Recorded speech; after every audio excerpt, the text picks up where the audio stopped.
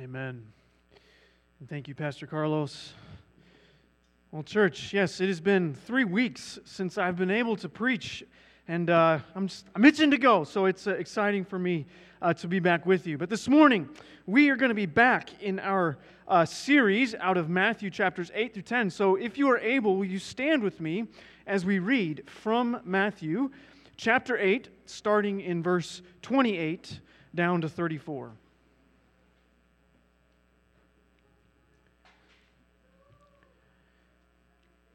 And when he, that is Jesus, came to the other side, to the country of the Gadarenes, 2 demon-possessed men met him, coming out of the tombs, so fierce that no one could pass that way. And behold, they cried out, "What have you to do with us, O Son of God? Have you come here to torment us before the time?" Now a herd of many pigs was feeding at some distance from them. And the demons begged him, saying, "If you cast us out, send us away into the herd of pigs." And he said to them, "Go." So they came out and went into the pigs. And behold, the whole herd rushed down the steep bank into the sea and drowned in the waters. The herdsmen fled, and going into the city, they told everything, especially what had happened to the demon-possessed men. And behold, all the city came out to meet Jesus, and when they saw him, they begged him to leave their region. This is the word of the Lord. Thanks be to God. You may be seated. Father, in your mercy, help us to hear from you this morning. Give us soft hearts, open ears that are ready to receive what you have for us. I pray this all in Jesus' name. Amen. All right. Church, when we encounter a passage like this, I think in times like this, it really is a blessing.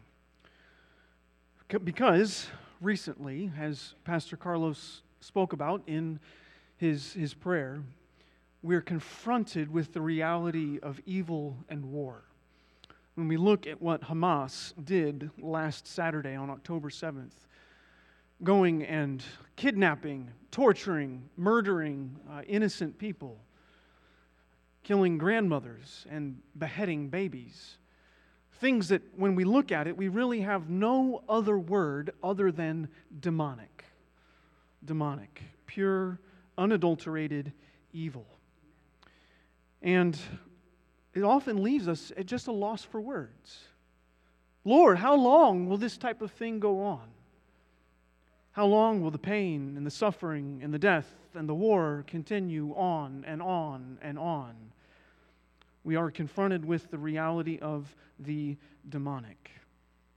What happened was so evil that even those who are generally opposed to Israel, thinking of in our kind of mainstream media, have been able to say, yeah, that was evil. Now there are also some that have been unable to call what happened evil, and that is tragic. We see that happening in places like Harvard and Berkeley and other kind of secular institutions.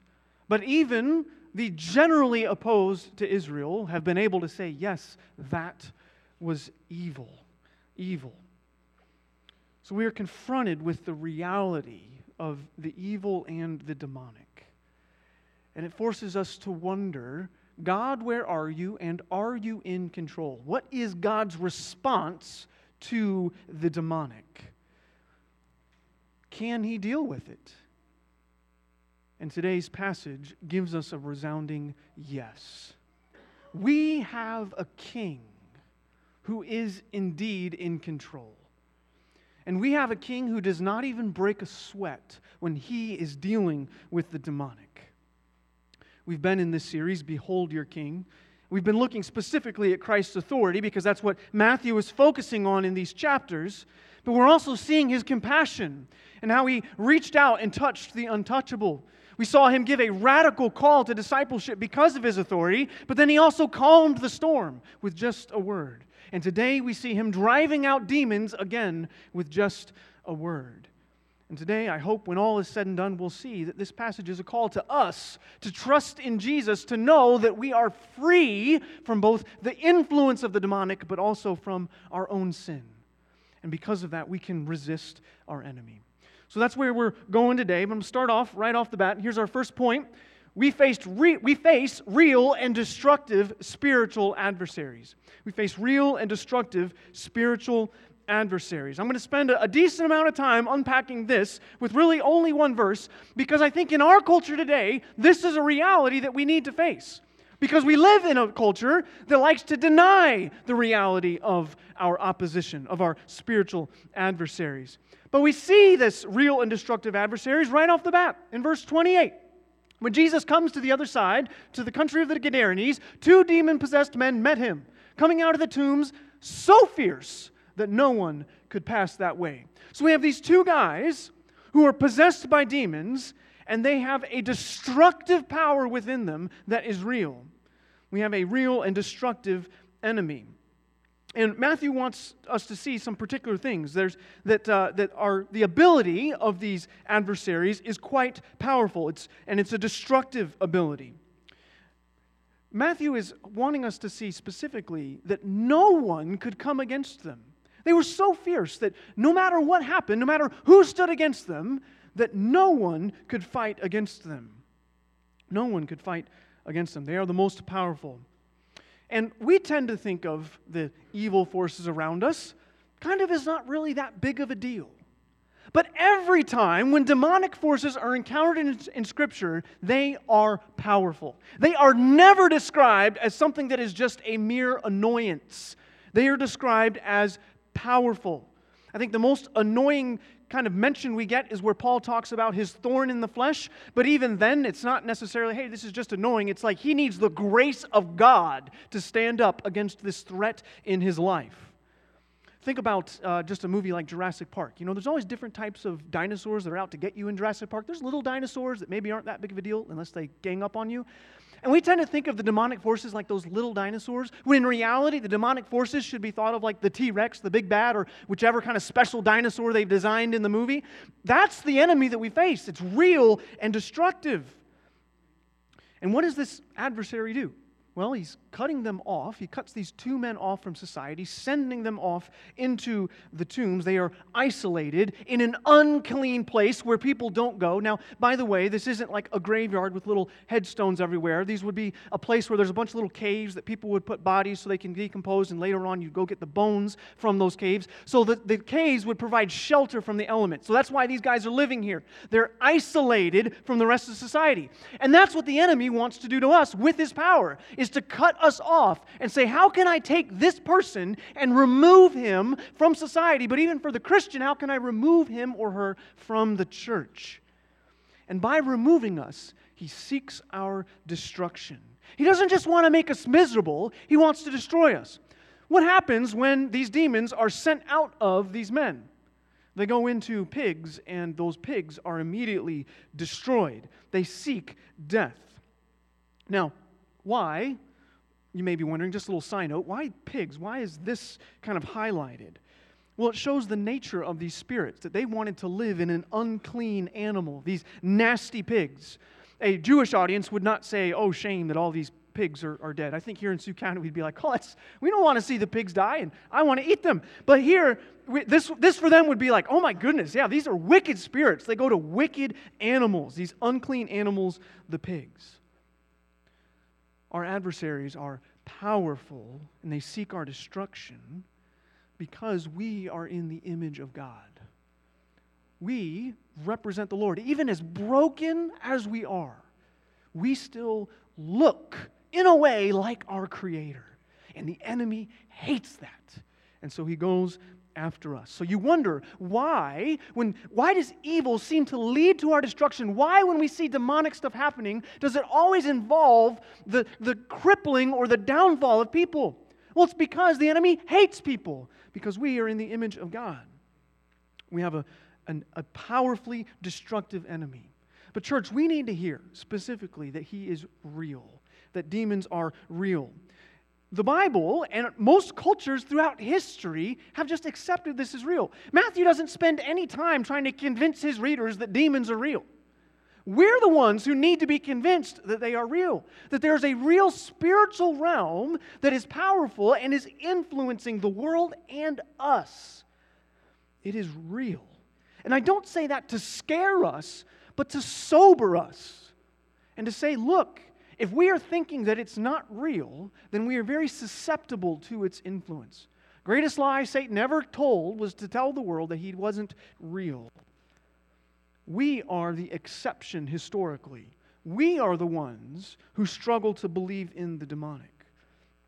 Now, I praise God that we have things like science that show us the physical realities of things that exist around us, but physical realities don't negate the existence of spiritual realities. Satan can use physical realities as well. So yes, there may indeed be a lot of physical things like mental illness, but that have a root cause in the demonic. It's not an either or, it can be a both and. And we as Christians don't need to run away from the spiritual just because we see a physical explanation of something. The enemy wants us to do that, ignoring his existence. But he is quite real. He is quite real. Now, praise be to God that we as Christians cannot be possessed and entirely controlled by the demonic, but we can be oppressed and we can be tormented by them. Because we have the Holy Spirit residing within us, and He certainly is not going to give way to some sort of demonic force. But that doesn't keep the demonic from necessarily coming near us and influencing us. So church, I want us to see specifically right off the bat that we have a real enemy, and he is powerfully destructive. Now, how does someone end up like these two guys? There's an important connection that we need to make.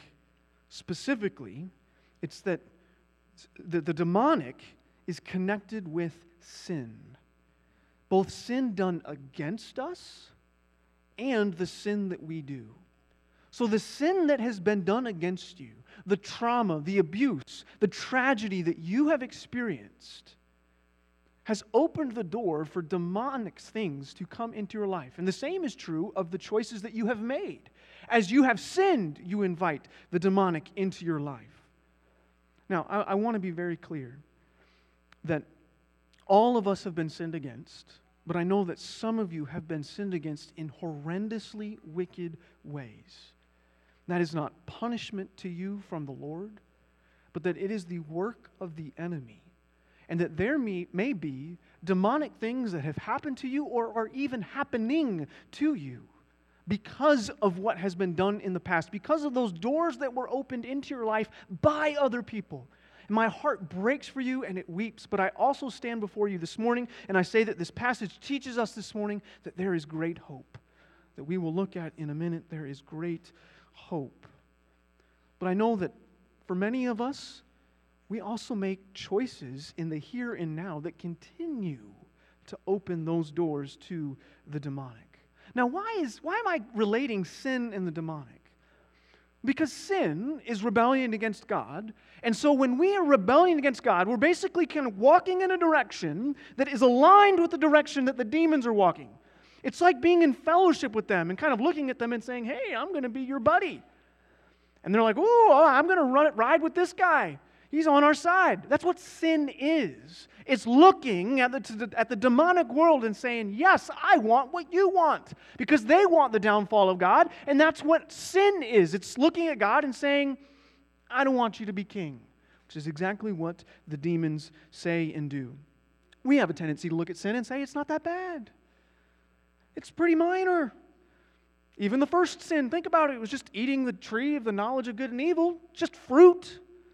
What's the big deal? But as Dale so eloquently put it on Tuesday morning, sin isn't just mistakes I feel bad about. It is rebellion against a holy and righteous God, even if it feels very small. Yesterday, I spent the whole day in my garage doing woodworking. Yes, Rox was away at the retreat, and the girls took care of the toddler. Praise be to God for them. But I was doing a lot of sanding and stuff, and I did not wear my dust mask because I didn't look too hard for it, and I decided I couldn't find it when I looked for a whopping total of about 30 seconds. And dust, specifically wood dust when you're sanding, is really small. You can't see it. And at the beginning of the day, I'm thinking like, oh, this is not that big of a deal. I'll be fine. I tell you, I'm feeling it this morning. Like my sinuses and everything are like, why did you do that to us? But that's the way we treat sin. We're like, oh, it's just a little bit. I can't see it. Nobody else can see it. What's the big deal? Meanwhile, you're poisoning yourself and opening yourself up to the demonic. And sin doesn't just incur God's wrath because of its wickedness. It really enslaves and oppresses us. And you look at these two men, who knows how eventually they got there to being demon-possessed, but I can guarantee you they were both sinned against, and they probably sinned themselves, opening themselves up to this world, and now they find themselves isolated and cut off from society, and they need Jesus to save them. They need Jesus to save them. So, again, we face real and destructive spiritual adversaries. Church, I want to start there, because if we do not start there, the message of this passage will fall on deaf ears. We must see the nature of the adversary we face. So we have a powerful and real adversary. But do we cower in fear? No, because we have a good and powerful King. Our King has greater power and authority than our spiritual adversaries. He has greater power and authority than our spiritual adversaries. And I praise God for that, because this is the type of King that we need. So let's look at verses 29 to 31 again, as Jesus encounters these men. And behold, they cried out, "What have you to do with us, O Son of God? Have you come here to torment us before the time?" So we see Jesus is the authority who will judge. He has all of that authority. He is the judge, and they recognize Him as such. And we see here too just kind of a hint that indeed a judgment is coming. And the demons know it. There's no escape from it. It's not a maybe. It's not a perhaps someday. But yes, one day there will be full and complete judgment and healing and restoration of all things. Okay, so have you come here to torment us before the time? And then Matthew notes, now a herd of many pigs was feeding at some distance from them. And the demons begged Him, saying, "If you cast us out, send us away into the herd of pigs." And what does Jesus do? And He said to them, "Go, go." And they went. He uses one word. In the Greek, it's one word as well. Matthew is making an emphasis. All Jesus had to do was speak a word. This is the only thing Jesus says in the entire little passage. Jesus doesn't go into a speech. He doesn't do any magical incantations. He doesn't do a dance. He doesn't do any sort of special exorcism stuff. What does He do? Go. One word. Simple command. And remember, these demons were so powerful that when they're cast out, they take a whole herd of pigs. And Mark tells us it's 2,000 pigs. They kill a whole herd of pigs, rushing down a steep bank into the waters, drowning in the sea.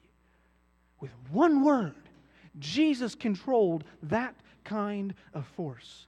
Now, the way that Matthew tells this story is much more simple than the way that Mark and Luke do. I told you before that Matthew's not interested in being a good storyteller. He doesn't ratchet up any tension. He just kind of tells it as he is. There's no what if. There's no doubt as to what's going to happen. He simply is like, Jesus says go, and it happens. In our world today, historically speaking, Batman has been more popular than Superman. Okay? Why is that? Aside from the fact that the Batman movies have generally been better than the Superman movies. So I say that as a Superman fan. But Batman is generally more popular than Superman because he's a mere mortal. He's just a man. So he's seen as more relatable, because when he gets into a fix, when he's struggling, there's greater tension as to what's going to happen. How is Batman going to get out of this one? We generally know how Superman's going to get out. Well, he's Superman. But Batman has to come up with something clever. Matthew doesn't do a Batman here. There's no tension. He just has Jesus say, go. Jesus does not give us any suspense as to whether He has authority over the demonic. It makes for a terrible story, but it makes for the right kind of king. That is what we need. Not a good story, but a perfect rescue. Jesus is our all-powerful King. He is the righteous judge. He is the authoritative ruler.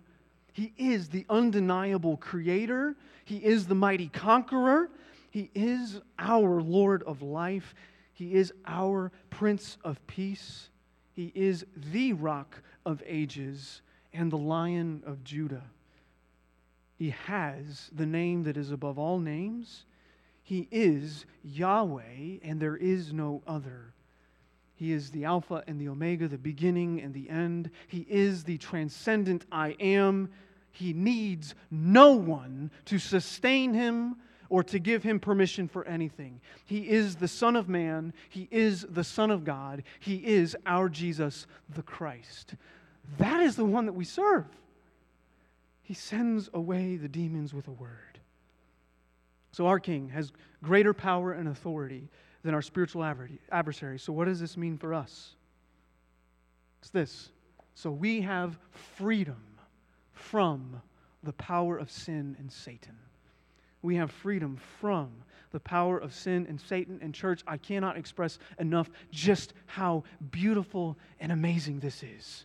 We need these words because we so often fall prey to the belief that we are enslaved to sin and that Satan somehow has authority over us. And we experience this because so often we find ourselves encountering sin and we're like, I know I'm walking down this road and I have no idea how to say no. Here I find myself again doing this thing that I said I wasn't going to do, or thinking this thought that I said I wasn't going to think, or treating this person this way I just vowed that I was never going to treat them again, yet here I am. Sin must have control over me. The enemy must be in power over me. But praise be to God, Jesus is the one who has the power, so we actually have freedom.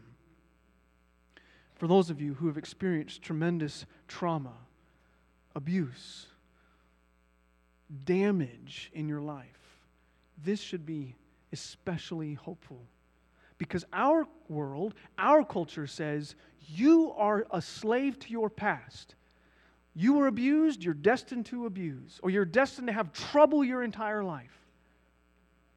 But here we see Jesus promises freedom. Now that doesn't mean that our life will be smooth sailing, but it does mean that it doesn't have authority over us. We can, in Christ, say yes to the good, the true, the beautiful, the righteous, and the magnificent. We can choose the good. Jesus is more powerful than any problematic pattern that you were raised in. He has the ability to break the cycle of sin that has been happening in your life. And praise be to God, He already has broken it if you are in Christ. Romans 6, verses 6 to 7 says this: we know that our old self was crucified with Him in order that the body of sin might be brought to nothing, so that we would no longer be enslaved to sin. For one who has died has been set free from sin. This has died there is speaking spiritually. We have spiritually died with Jesus on the cross. And it's also in the perfect tense, this idea in the Greek especially, that something has happened in the past that has created a future state that is ongoing. When Jesus says, it is finished, the Greek is literally, it has been finished. Something has been done in the past, and it has created a new reality that will go on forever and ever. That's what's the idea that's happening here. You have not just been set free temporarily, you have been set free permanently. You can stop sinning. It has no authority over you. Now, we will still sin, but for each individual sin, you are able to say no. You're able to walk in freedom. Paul also says in Colossians 2, verses 13 to 15, and you, who were dead in your trespasses and the uncircumcision of your flesh, God made alive together with Him, having forgiven us all our trespasses, by canceling the record of debt that stood against us with its legal demands. This He set aside, nailing it to the cross. He disarmed the rulers and authorities and put them to open shame by triumphing over them in Him. Here, Paul combines the idea that the demonic have been put to open shame, they've been triumphed over. This all happened on the cross. He combines that idea with the forgiveness of sins. Sin has no power. Satan has no power. We are free to walk in Christ. So why does Matthew include a little story of Jesus driving out demons out of these two guys? Is it just because He's like, well, this was an interesting thing to happen, I think I'll put it in my book? No. He's like, Christians, you need to know the freedom that you have. Because Jesus died on the cross for our sins, before our rebellion, Because he did that, we are forgiven. We are free. The power of sin is broken. Now, I mentioned this earlier, but Jesus does not promise full deliverance from the presence of all demonic forces here and now, just the power of demonic forces and sin. So, this week we're kind of looking at the power of sin. Next week we're going to be looking at the penalty of sin and how we're free from that as well with the idea of forgiveness. But the presence of sin, the presence of Satan is still a reality. Think about in 2 Corinthians chapter 12, verses 7 to 9, Paul talks about how a messenger of Satan was given to him to keep him from becoming conceited. And because of that, Paul had to continually rely on the Lord's grace. He pleaded 3 times for the Lord to take away this thorn, this messenger of Satan. And what was God's response? No. God, with a word, could have said, go. But instead to Paul, he said no. Why? Because he wanted Paul to know his grace. He wanted Paul to be reminded that he is weak. So there may still be things in your life that you plead with the Lord to take away. And it doesn't have power over you, but it may be present in your life. And God may say, no, I have a reason that this is in your life. So I don't want you to hear me saying, as I preach on how the power of the demonic and sin is broken, that means it will magically be gone. We still live in a fallen world. You're surrounded by sinners. If you go live in a desert, you'll still be surrounded by sinners because you'll be there with yourself. And that's also what the enemy wants you to do, to cut yourself off from society. Now, what do we do with all this? So we have freedom from the power of sin. What do we do? Well, I've been walking through, I want us to be aware of Satan. I want us to be aware of Jesus. But I think kind of where I think this goes, what's our response to it, is we need to resist Satan in the power of Jesus. As I'm aware of Satan, and as I'm aware of Jesus, then I resist Satan in Christ's power. In Ephesians 6, which we'll be looking at Ephesians come the new year, so I don't want to preach on this too much, but we see Paul speaking at the end of the book, and he says, put on the whole armor of God, that you may be able to stand against the schemes of the devil. So again, like the devil's still active. And Paul doesn't say just do a bunch of crazy exorcisms and make the devil go away. No, he says stand firm. Put on the whole armor of God so that you can stand against his schemes. For we do not wrestle against flesh and blood, but against the rulers, against the authorities, against the cosmic powers over this present darkness, against the spiritual forces of evil in the heavenly places. So there's a real enemy, but God has given us the strength through Christ to resist, so that we can say no to sin. So imagine yourself in a battle, and you're standing there with your armor, and the enemy's coming at you, and you've got the shield on.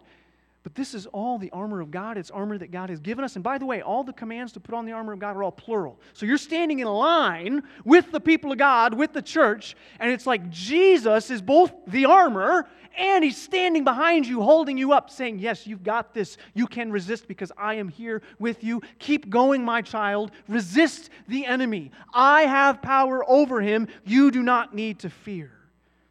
You can trust Jesus and bring your sin into the light. You can confess it. You can turn away from it because you are free in Christ. You don't have to listen. Now, you may struggle with the idea of doing that, of turning away from your sin and bringing it into the light. I'd say that's a huge part of turning away from your sin. If you are not bringing your sin into the light, then you're not really turning from it. And that may sound scary. But I want to say that we have a King who is so good and He loves us dearly. I want to look at the city and their response to Him and plead with you to not have their response. They begged Jesus to leave. All the city came out to meet Jesus, and when they saw Him, they begged Him to leave their region. That's the same word that was used of the demons. The demons were begging Him to leave. They saw what Jesus did, and Matthew even comments that what they've been told was especially what happened to the demon-possessed men. He doesn't even talk about the pigs anymore. So the city is like, oh my goodness, this guy has incredible power, and instead of saying, hallelujah, you are God Himself, what do they say? Leave us. So when you are confronted with your sin and you see that Jesus has power, your response needs to be, oh, Jesus, with your power, heal me, protect me, not leave me. and bring your sin into the open, saying, I'm going to put it out in the open, Jesus, so that I can be with you. I don't want to have this uncleanness, this nastiness with me anymore. And look at this redemptive twist. Just through this whole section. It's not really a twist, but this redemptive element of what Jesus does. Jesus, if you're struggling to trust Jesus with your sin and the demonic, Jesus loves people over pigs. 2,000 pigs die for 2 men because Jesus loves them. They're in His image. And we see that with Jesus' arrival, the kingdom of heaven is here and it's bringing restoration. Those who are oppressed by the demonic, those who are possessed by the demonic, those who are alone, they are brought freedom. Those men were no longer under the authority and influence of the demons. They are now free to walk as God intended. Jesus calls us to have a high view of people. The demonic world gives us no high view of people. That's why you see the tragedies that Hamas, or the atrocities that Hamas was perpetuating was against people made in the image of God. And that's because they were listening to the demonic.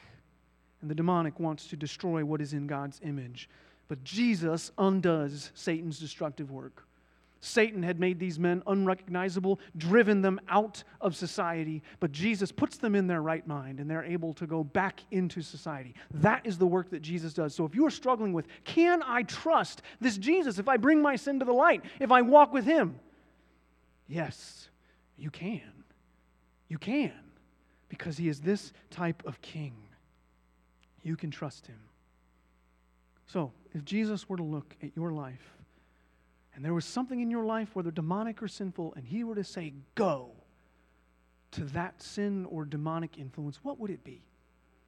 What needs to be cast out of your life? By the way, when this word cast out, the literal Greek word is like to throw out. It's like this violent, like throwing of a ball. It's not just like, hey, get out of here. It's like this glorious thrown out and slam the door type idea. Love it. He will do that in your life. There might be obvious sins, such as in Colossians 3:5, of sexual immorality, impurity, passion, evil desires, covetousness, drunkenness, which would include things like drug abuse, video game addiction, gambling, that type of stuff. Or it may be the less obvious of anger that only manifests itself at home. Or maybe you find yourself gossiping. Or maybe you have a materialistic obsession with stuff. And you're always chasing more money. And yes, you give faithfully to the church, yet your heart is really controlled by the pursuit of more wealth. And it's acceptable in our society, but in God's eyes, it's demonic. Demonic. Maybe you see yourself falling prey to coarse joking, or maybe you're just a jerk online, whatever it may be. There are those less obvious sins that Jesus may be putting His finger on in your life and saying, turn from that because it's inviting the demonic, even if it seems small. All the way from the big of genocide to the small things of I'm just harboring kind of thoughts in my head of evil towards others that nobody knows about, but it allows bitterness to grow in my heart. Yes, it may be on a spectrum, but all of it invites the demonic and it is rebellion against God, and Jesus invites you to bring it out because Jesus has more authority over it, has authority and power over it, and He invites you to walk with Him. He invites you to experience His grace and power. So, big idea for today. Christian, Jesus has set you free from sin and Satan. You don't have to follow Satan, and you don't have to sin. You're free. You're free. We have fierce and powerful adversaries. They're real. But we have a king who simply speaks a word, who frees us from destruction and death. Let me pray.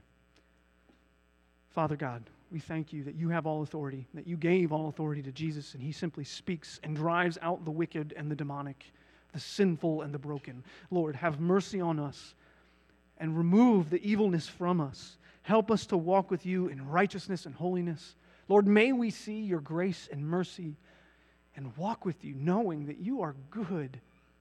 Thank You, Lord, for restoring Your image in us day by day, making us more and more like Jesus. Father, we pray that You would help us to walk with You. Help us to bring our sin into the light. Help us to trust You fully. Pray all this in Jesus' name. Amen.